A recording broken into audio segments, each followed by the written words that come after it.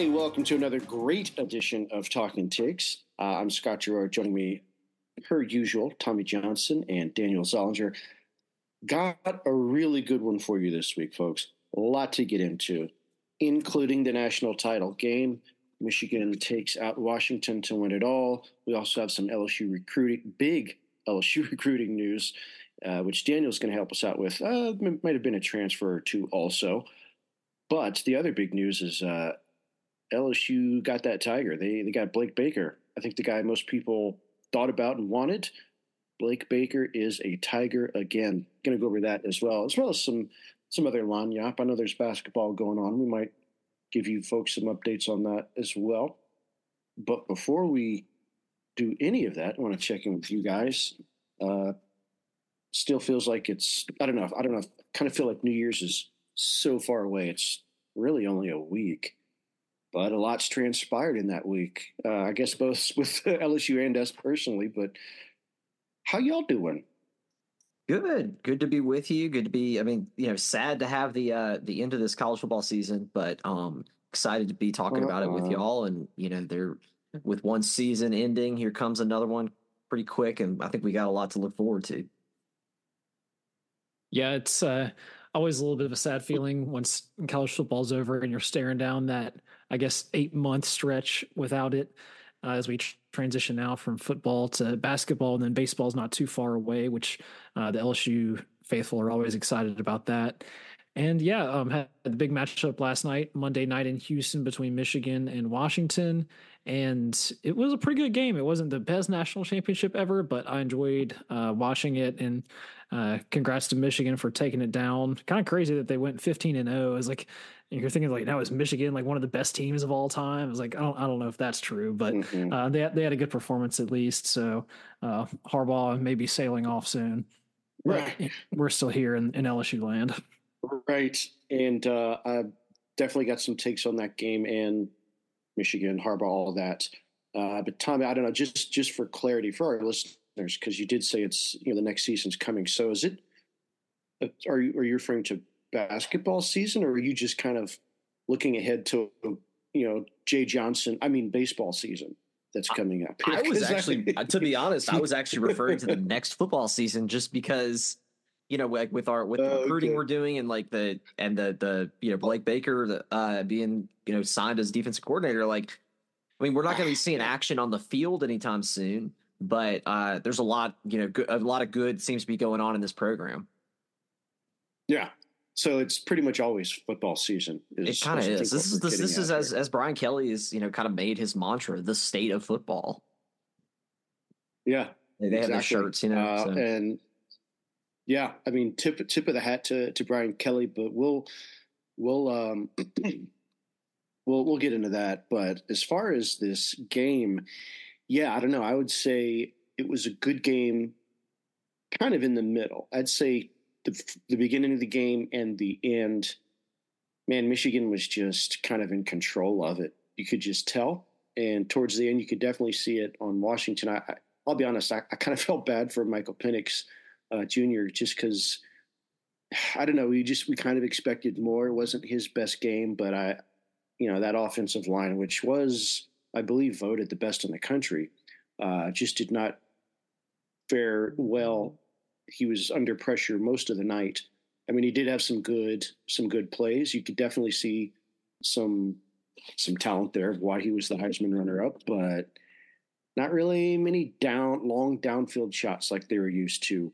But I would say for what we saw with Michigan, how they were better than Alabama by, literally a few plays. I think they were better than Washington by a few quarters. I'd say I'd give 3 quarters to Michigan, maybe 1 or so to Washington. Right. What do you say, Danny? Like you said, it was a good game, certainly better than last year when Georgia chased TCU out of the building and just absolutely blowout. And that's what I thought we were getting this year at the very beginning, because I was pretty high on Washington, but then Michigan just right out the gate raced off to a touchdown. Washington got a field goal, and then Michigan came right back and was up 14-3 like midway through the first quarter.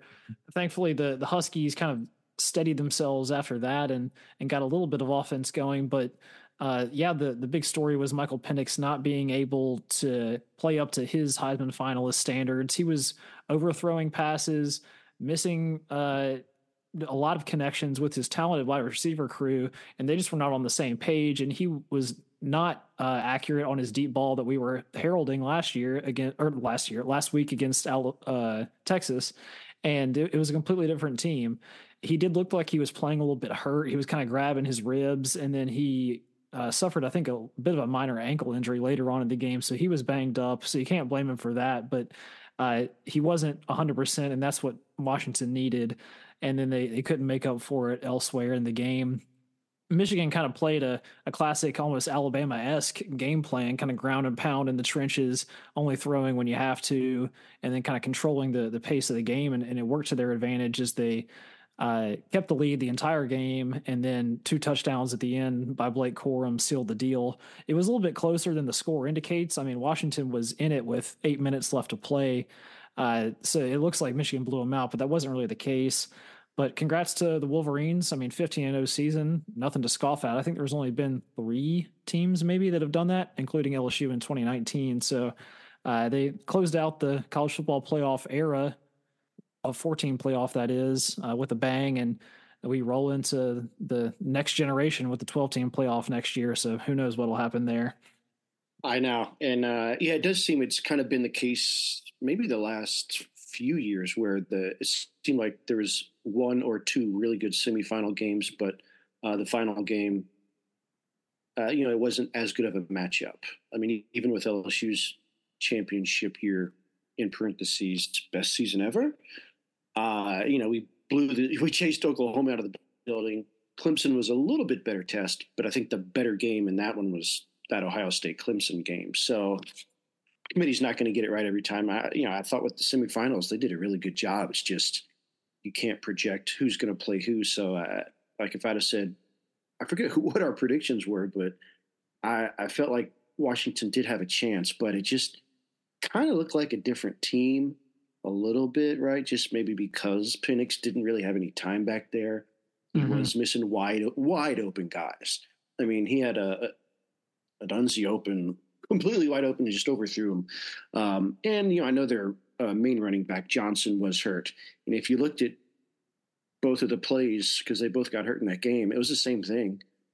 Guy tackling him, falling down on that ankle. I was thinking, see, this is going to be exhibit A and B next year when they try and eliminate that kind of tackling.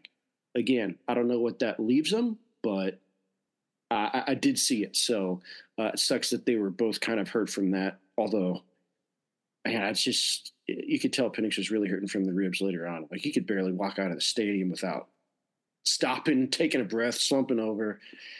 Just kind of really feel for the guy. But it's football. I mean, I give them both credit for pressing on and not having the backups come in, Is it weird? Even Michigan actually put in the backup quarterback orgy for a little while. They were running kind of a 2 quarterback scheme. He was the running guy. Yeah. And like JJ McCarthy didn't throw a single touchdown pass. And I think he only completed like 10 passes. That's why I was saying it was kind of the vintage Alabama performance where it's like you lean all the way on the run game and then that stifling defense, which the Michigan defense actually played really well across the board, both their line and their cornerbacks. And so I think they were the first team since in like 100 years to hold all opponents like 25 points or less in the same season, which is kind of a crazy stat. But yeah. I guess that's Big Ten football for you these days. I know. I was about to say, I feel like it kind of shows who they're playing. Yeah, and I was like, because it's ground and pound in the run. It's one in the trenches, but not as much of an aerial assault. Didn't need it. Washington gave the ball that way a couple times, right? Penix, uncharacteristic of him, I think, where just that second interception was just did not need to happen. You could tell he was just trying to hope for something. But in one of the, just Michigan did really good with the field position. Like, they did get 2 picks. One of them, though, it's like it flipped the field like 60 yards. The guy almost ran it all the way back. So they just, I think, dominated most of the game, and that's what they needed to do. Now, there could still be some question of what happens with Harbaugh. Although I saw one interview after the game where he was talking about, oh yeah, now that we won, we're gonna push spring practice back a bit. So I don't know if that's just lip service so that the Wolverine fans have a time to enjoy their title. But I mean, I don't know. It's kind of like the ball's in his court, right? Like there's so many people waiting on to see if that's really going to be the case, but couldn't really tell anything from last night. Yeah, no, I mean, you definitely hear him just talking about staying, but we've seen that with other coaches before, right? Like it's kind of, I mean, Brian Kelly was going to stay at Notre Dame and be there, and never even thought about leaving.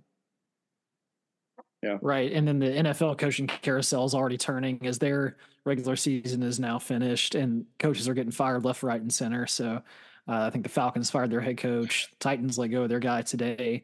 So there's certainly positions available if he wants to make the leap back to the league. And then Michigan will be open. And then we're talking about Brian Kelly going there. And then it goes round and round. So people love to speculate, and we've done a fair amount of that on the podcast. But it may just be better to see what plays out over the next couple of weeks, because I'm certain that there will be unexpected moves both at the pro and college level that we can break down when that happens. At least LSU got one guy for defensive coordinator, not to jump on the news too early on that. Oh, but she already did. No, it's okay. But speaking of unexpected, I just wanted to share this because a friend sent it to me. And it's one of those things where, I'm not even buying this until I see some more traction on it. And I guess this kind of goes along with the Harbaugh leaving, Kelly taking over Michigan thing, because all we're going on right now is rumors. But I did see something a friend sent me where they were saying, oh, I don't know, is Kirby talking with maybe taking over the Falcons? Which I was like, what? That doesn't even make any sense.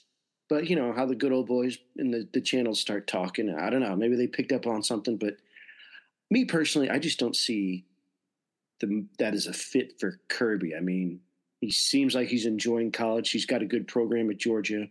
Mm-hmm. Played for 3 titles already. Almost played for another one this year. Just got left out. But obviously, he still has the ability to keep that program sustainable. So it just wouldn't make sense. Yeah, I mean, it's down the road, but I don't see that as impossible, but I think Kirby is more of the college focused guy, unlike Harbaugh, who's had connections to the NFL in the past. And like you said, the Super Bowl. And like you said, Georgia, that was a question I was going to ask in just a second, was like way too early national champion for next year. I think you have to say Georgia is probably in the top 3 contenders for that. So Kirby will have them right back there next year, although the SEC is expanding with Texas and Oklahoma coming to the league. So it'll be a very difficult schedule for anyone, no matter what. But with 12 teams getting in, I think you can almost pencil in Georgia as one of the 12. It wouldn't be impossible if they didn't make that, but I think it would be certainly unexpected. So Georgia, Alabama, they'll be knocking on the door once again, and the usual suspects will be looking to hoist the inaugural 12-team trophy. Sure, but I mean, if there's a 9-3 LSU in there and we have a fraction of a good defense, don't count us out either. All right. Right. Well, they just released the final AP poll, postseason poll, which I mean really doesn't mean anything, but LSU was number 12 in that. So if that was the metric we're going by, we would have just snuck in. Sure. All right. So tell me, I don't know, do you, so you not really putting any weight on the Kirby taking over the Falcons right now? I'm reserving judgment, kind of like Kelly taking over the Wolverines. Yeah. I mean, I think it makes, like Daniel said, like Kirby to me is a college guy. I don't know if it'd be smart for him to take over the Falcons. I think his mentor, the man who taught him everything he knows, he's been down this road before, taking over the Dolphins. How'd that work out? You know what I mean? Like, I don't see him having success there, and I don't see it just being a good fit. I think that the thing that makes probably the most sense about it is just that it's the Atlanta connection, it's the Georgia connection. I don't think we'd be talking about this if it was, like they're not mentioning his name for the Chargers. like the way they are with Harbaugh. For me, that makes sense. Like Harbaugh is an NFL guy. He's had success at the NFL level, and I think I think it'd be a good place for him. But I think it's more of just the hype of the Atlanta connection and how excited everybody in the state of Georgia, and you know this better than most, Scott, how excited everybody is about Kirby in Georgia. It's like, and how disappointed they are in the Falcons. Yeah, I mean it's the disdain is very palpable. I mean you can taste it every week. You've seen it over the years in the attendance. I mean they definitely can sell out some season tickets, but they're just putting them on the market because they don't want to sit there and watch mediocrity, especially not in a stadium where you have to use your card and everything's pretty expensive. I mean, you can get some good food at Mercedes-Benz Stadium, but it's pretty expensive there. But yeah, they're not going to put up with it. And Arthur Blank obviously isn't either. Kirby does not seem like a fit. But since we are talking about coaches, and Daniel kind of already leaned us in that direction, I know we've got some recruiting stuff to get into, but I'm really excited about this Blake Baker hire, as is the rest of Tiger Nation. So it's who we kind of thought, one of the first names that came up, who we wanted. We got him pretty quick. Not what we've been used to with some of the coaching hires, but Woodward delivered again, I would say. Do you agree? I totally agree. I think this is a home run hire. I liked him when he was here. I think that one of the great examples you can see of him is what happened with Damone Clark. You know, he was when Blake Baker was here previously, he was the linebacker coach, and he took a very, very physically talented player in Damone Clark, who just really could never put it together on the field, was not a very technically sound linebacker, and in 1 year turned him into I don't know if he was a first round pick, but I mean he's a NFL starter, I believe. He's had a very good career so far. He's playing well with the Cowboys, and the Cowboys are a good team right now. Yeah. Yeah. And so I think that's he's, and then if you look at what he did with Missouri and taking them and making them a top 10 team on the defensive side of the ball. Obviously, a lot of credit goes to Eli Drinkowitz in his offense, but I think this is good. I think this will be a great hire. I like that he's coached in Louisiana before outside of LSU. He coached at Tech for a while, so he's got he knows recruiting this state maybe better than some others. And so I'm excited about it. I think this is a great hire. This is one that we talked about, and I remember I flagged him as a top choice 5 or 6 weeks ago. And so I'm glad it came to fruition. Right. Scott Woodward obviously kind of broke the bank on him, given, I think, 3 years, $2.5 million per year, which makes Blake Baker the highest paid assistant coach in college football. Added on to Brian Kelly's salary. We got a lot of money on our guys, but I think LSU is not upset if they're paying up for a defense that can beat last year's. Really, anybody could do that. Just about. Matt House is leaving town and not leaving much behind, but yeah, hopefully Blake Baker can turn this thing around. Everybody was saying, watching the game last night, like Jaden Daniels could be doing way better than Michael Penix in that game. Like LSU could win that game if they had half a decent defense. And that's obviously the optimistic approach for next year. If we can be all right, then Garrett Nussmeier and the offense can take us to the playoff and beyond. So we'll see what he does. Obviously, a lot of transfers coming in and some talent here and there, but definitely a lot to work on, especially in the secondary. So he's got a project, but with the LSU ties and Louisiana ties, I'm pretty confident in Blake Baker to at least improve us to middle of the pack in terms of defense, which would be a good stepping stone to get back to our former glory and defensive dominance of the mid 2000s. Right. That was when we didn't have an offense. So now if we possibly had both, can you only imagine? And real quick about Baker, yeah, I think what Mizzou was, I think they were outside of the top 100 in defense, right? Before he got there, like a year or two before he got there. But yeah, now he brought them all this way just in that short amount of time. I would say that bodes well. The fact that, I mean, I know it was not your average Ohio State team, but I mean, he held them to 3 points in a bowl game, which is amazing. another credit to him. Some more history on him. Yeah, he has coached in Louisiana. I'm sure he knows Joe Sloan pretty well too. But his wife is from Louisiana. Yeah. Didn't she graduate from? I don't know if it was LSU, but it was. They're an LSU family. My family actually kind of knows his extended family, and so I think it's a perfect fit as far as he from what I heard, he wanted to be here, and obviously Kelly went in a different direction, kind of cleaning out the whole coaching staff and starting with fresh hires. Well, that decision by Kelly, I guess, made Baker that much more money. Probably the same job that he wanted to have anyway. So definitely win-win for everybody. But I did want to mention this because we kind of had some, social media players can put out stuff. Sometimes it's cryptic. Same with everybody. Vague booking, all that. But you could tell that there was something going on in the leading up to the postseason firing of House, and I don't know. It's kind of come out now that was an issue, right? I don't know that the players went in there and started draping their jerseys on Brian Kelly's desk saying, "I'm not going to play, coach," like in Rudy. Yeah. But apparently that was an issue. The players did say something to Kelly. I think even the Kai Ringo. He just never seemed to connect with the players from what you see. You know what I mean? He was never able to get on the same page with them.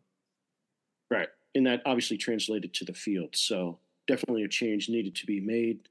I imagine Baker, like someone said earlier, we can't really do much worse. So if he makes us at least half as good as we were this year, LSU's got a lot to be excited about. And I know he did a lot for Mizzou.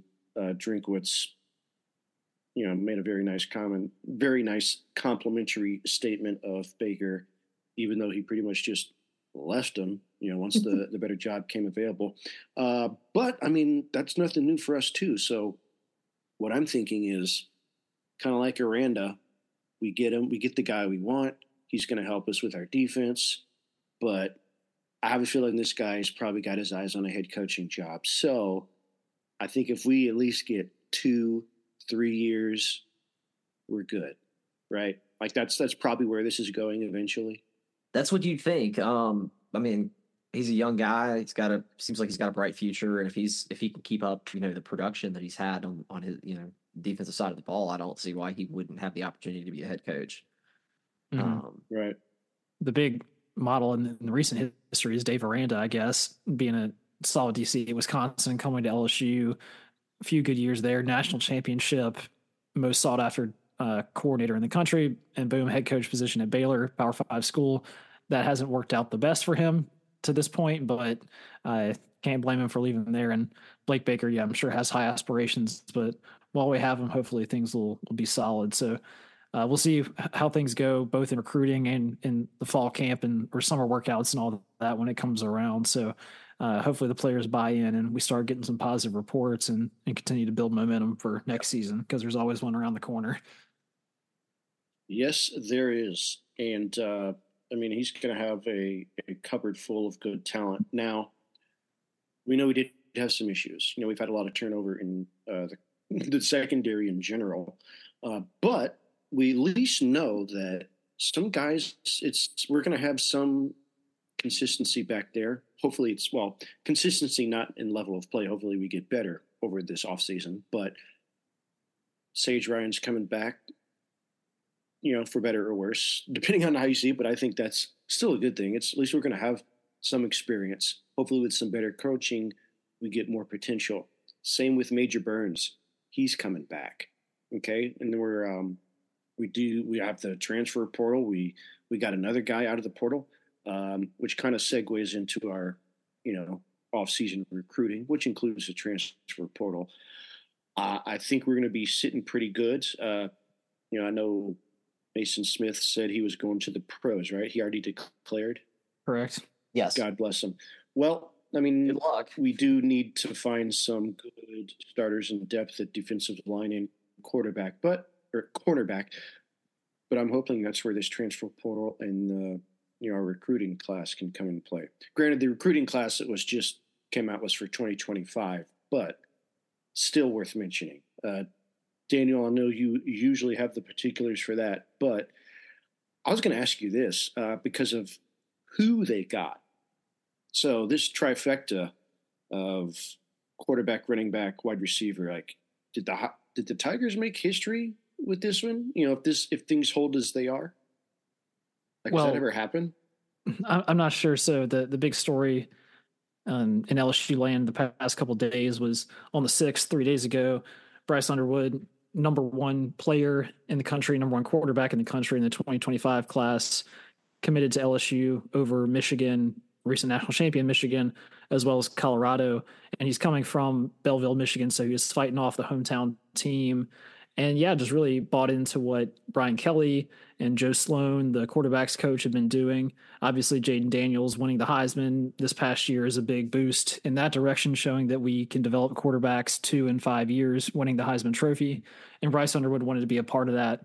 So it's obviously a huge pickup for LSU, biggest recruit since Leonard Fournette, I think in 2013, when he was like the number one overall player. So it's been 10 years since we got a guy like that in the class. And that's paired with the number one wide receiver in the country, DeCorian Moore, who we had already got a commitment from. And then Harlan Berry, number one running back in the country out of New Orleans, who just committed a couple of weeks ago. So that's really huge offensive skill pieces across the board. And having those players is only going to lead to more benefits, I think, in the future, because then other guys across the country are going to say, like, LSU's got something special going on down there in the Bayou. I want to be a part of that.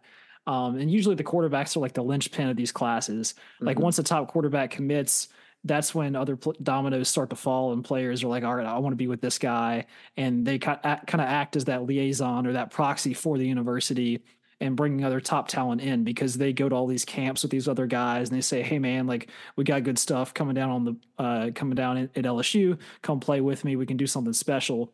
And I really hope things like that will continue. We've only got 8 commitments for 2025 and it's over or almost a year until signing day. So holding on to all 3 of these guys and more is certainly going to be a challenge. Every day, I hope Joe Sloan is on the phone with Bryce Underwood, making sure he's locked in. But at least right now, things are looking very positive in that direction. And the 2024 class for LSU in terms of recruiting was good, but not great. Yeah. But 2025, at least at this point, has the makings of something really special. So I hope that keeps going, and a lot of positivity in that regard for Brian Kelly and the rest of LSU football. Yeah, I mean, it feels like this is the type of class, if it holds and you know, well, if it holds with who we've got right now, like you said, this is a very special class. But Keelan Moses, who's the LSU or the Baton Rouge product out of University High, so just across the street from LSU, brother of Dylan Moses, the famous linebacker for Alabama. He hinted, I think, after Bryce Underwood committed, didn't you see the thing where he's like, this is just the beginning of this class, y'all don't even know what's coming next? So you know, theoretically they're working on, he's working, and he's kind of being that leader of the class, recruiting his colleagues.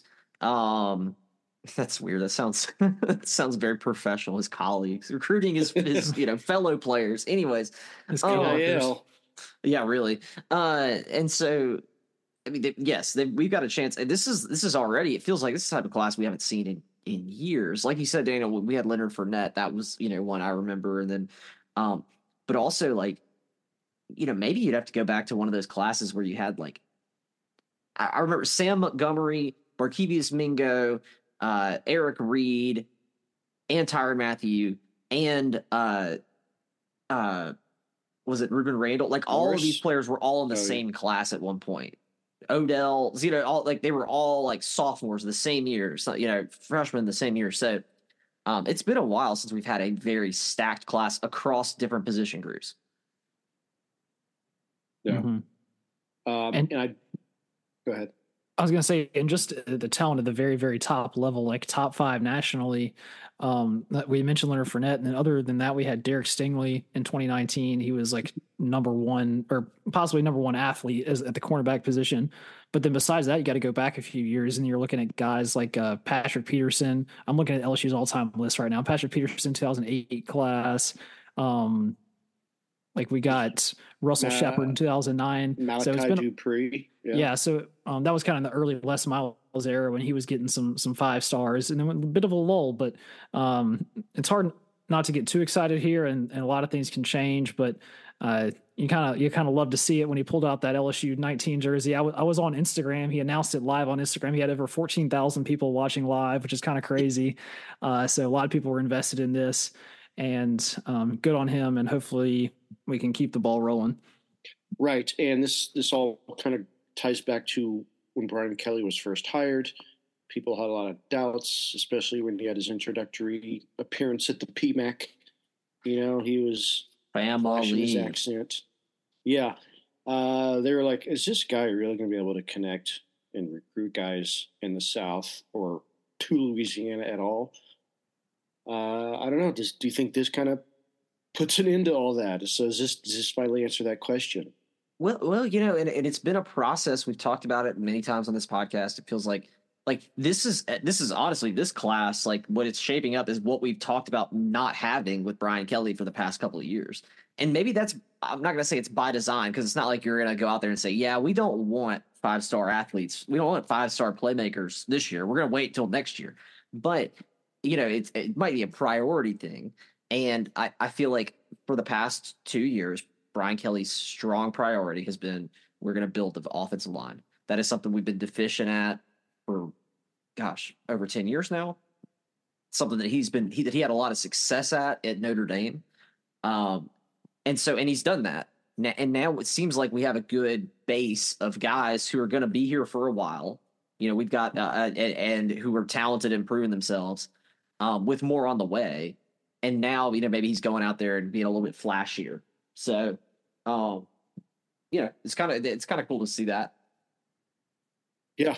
And like, when have we had a 5-star leave basically because he couldn't get on the field?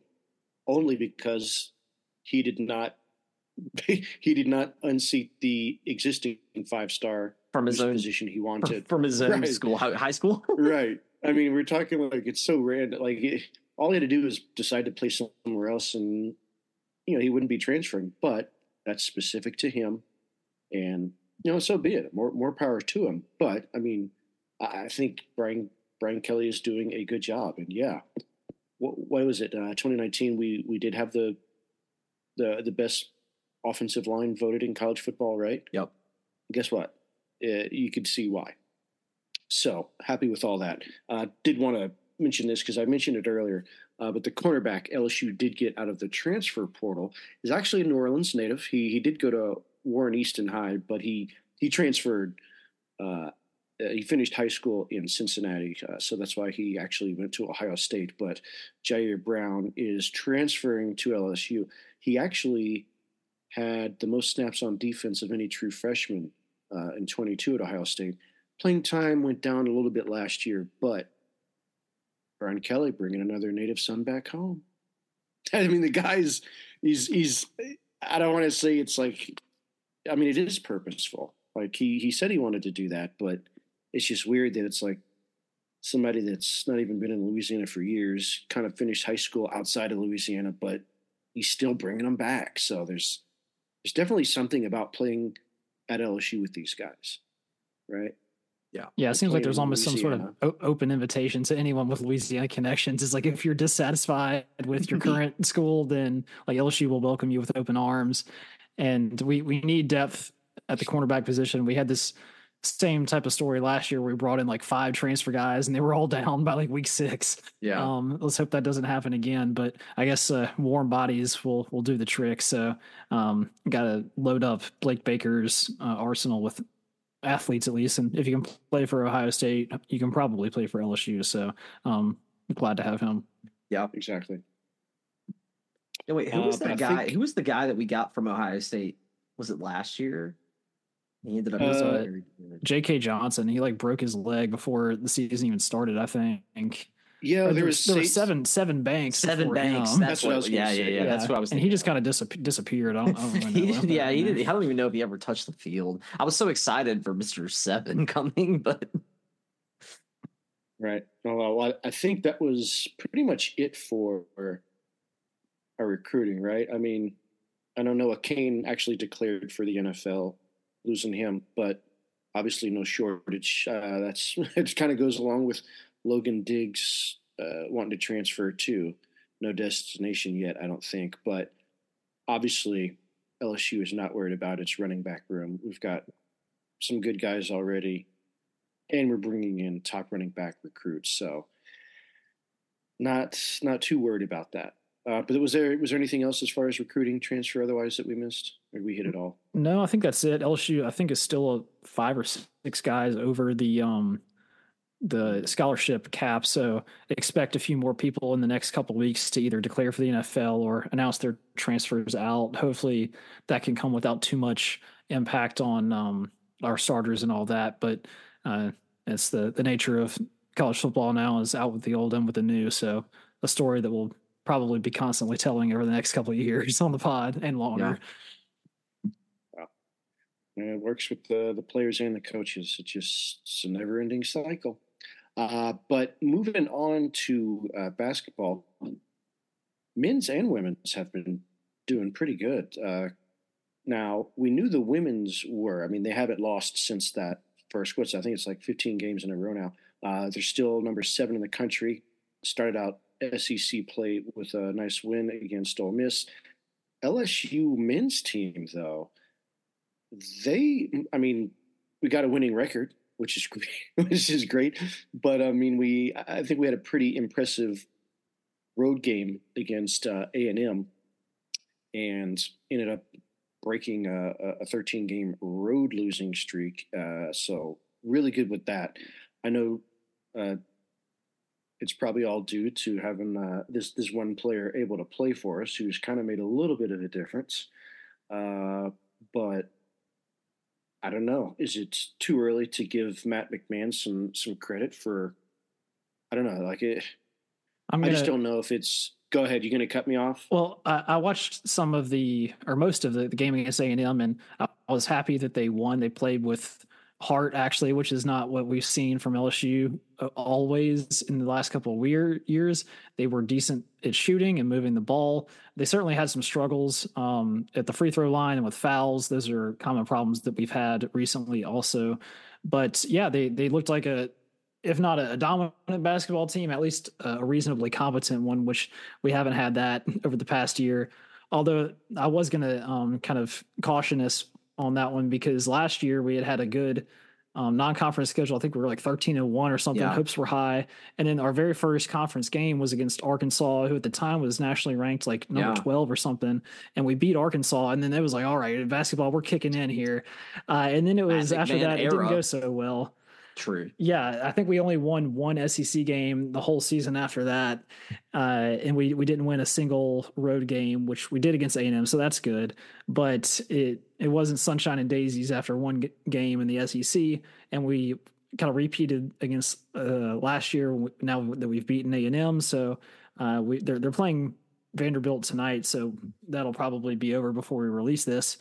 Game number 2, if we can win that one and get some momentum building, then we'll be happy, but don't count your chickens before they hatch. The stands will still be filled up for the women more than the men, unless things shift drastically. Yeah, I'm not holding my breath on this basketball team. I like Daniel said, I liked what I saw from the game this past weekend, but I don't know. It's just This is like, maybe this is like a tired take, but I miss Will Wade.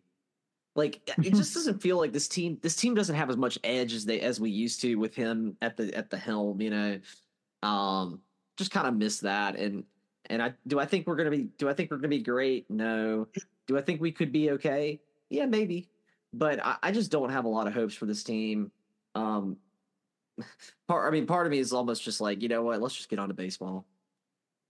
Sure. Okay, but what about this? Because, you may not have high hopes of us being great, but that's the thing is if you just at least make it into the dance, maybe you don't have to be. It's like, can LSU at least be dangerous? Because when we have been good recently, it's because we had some undeniable great talent, mostly at I'd say the shooting or point guard position. We had a Trendon Watford or Cam Thomas.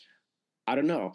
from what you guys have seen, would you say that Jalen Cook could be that guy? Like, are we close, or is it still kind of? Well, he's certainly made a difference now that he's able to play, given that the NCAA put his transfer waiver situation on hold. And in the first game he played against Texas, we were close, but no cigar. And then we've won the 3 games since then. And so he's definitely good at facilitating, moving the ball, adding a little pop to the offense because he can score off the dribble as well as dish the basketball. And we haven't had that true point guard recently. It's been just a bunch of randoms kind of doing their best, filling the role. And yeah, he can keep the offense flowing.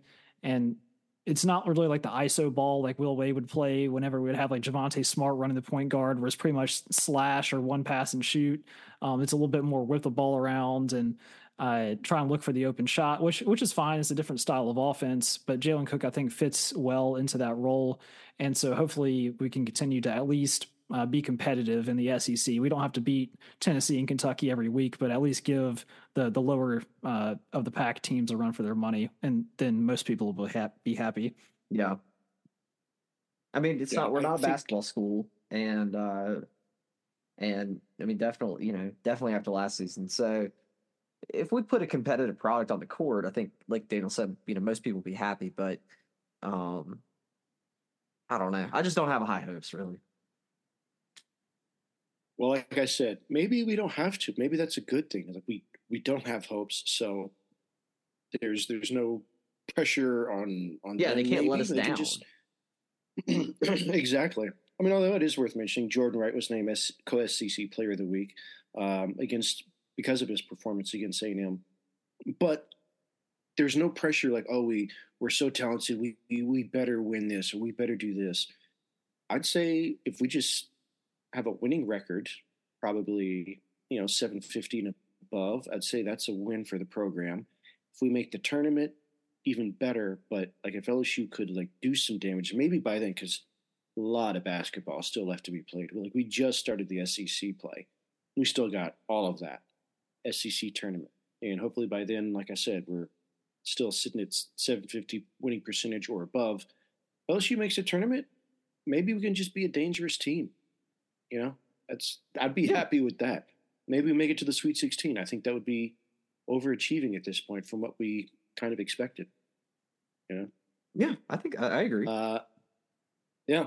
And then I was going to say, as far as the women, they're doing their thing since that first game against Colorado. They've won 15 in a row, and they took down their first 2 SEC games against Missouri and Ole Miss. Ole Miss team who's pretty good as well.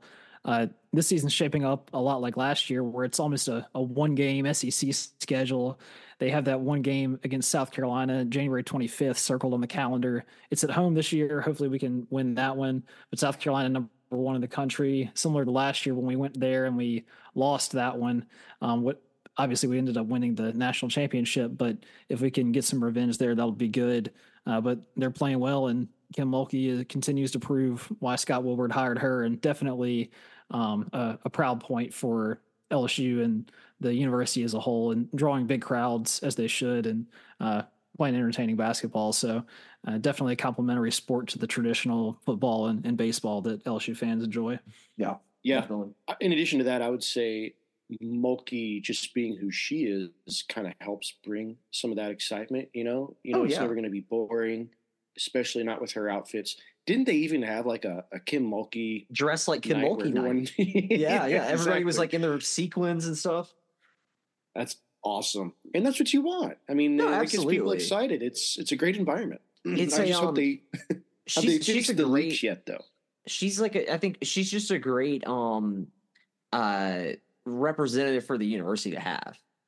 She helps. She's and she's somebody who's going to help Matt McMahon or whoever the basketball coach is while she's here. They will help each other. Well, she'll probably help more to the men than the men will help the women. But because it's going to be this, similar facilities. It's going to be, if they're going to build if they're going to build something like a new PMAC, the guys and the girls are going to use it. So, or upgrade the PMAC. And so I think, it's a great relationship for us to have. And I'm obviously glad she's here. Right. Absolutely. I mean, it would be amazing if they finished this year kind of like they did last year, right? Where it's like you said, it could be a 1-game season, but I mean, that was really the only loss that they had, and they corrected it in the tournament. Now, Iowa's still doing their thing. Who knows? Maybe they'll see Caitlin and the Hawkeyes again, because I mean that chick's tearing it up. So it'll be interesting to see how it all shakes out. I just hope the LSU men's team just does well. But like I said, we're probably going to be so consumed with baseball season once that gets going. I mean, I saw something where LSU's got. Remember last year it was like we had maybe a couple left-handers. We got double-digit lefties now. So a lot of excitement about the LSU baseball season. I think we can kind of put it on the back burner. We will get to it. Yeah, we've got folks. plenty of time to get to the diamond. We got you. But I don't know. Anything else for tonight, guys? I think that's all. I guess watch the NFL playoffs since there's no more college football. No Saints, no Bengals and Joe Burrow, which is kind of sad. But I guess we'll tune into something and see how that shakes out. But yeah, there'll be news. Well, something always happens. And yeah, good week. Yep. Good to be back with y'all. Happy New Year. Well, I guess we had a New Year's podcast too, but Happy New Year again. Exactly. And man, speaking of the Saints, I mean, it's another disappointing because I mean the potential was there. All they had to do was really win one game. I look back at the Packers game where they just blew a huge lead in the fourth quarter. Otherwise, they'd be playing this weekend. But you saw the final play against the Falcons. Yes, I'm really not mad. I can understand why the Falcons coach at least would be upset.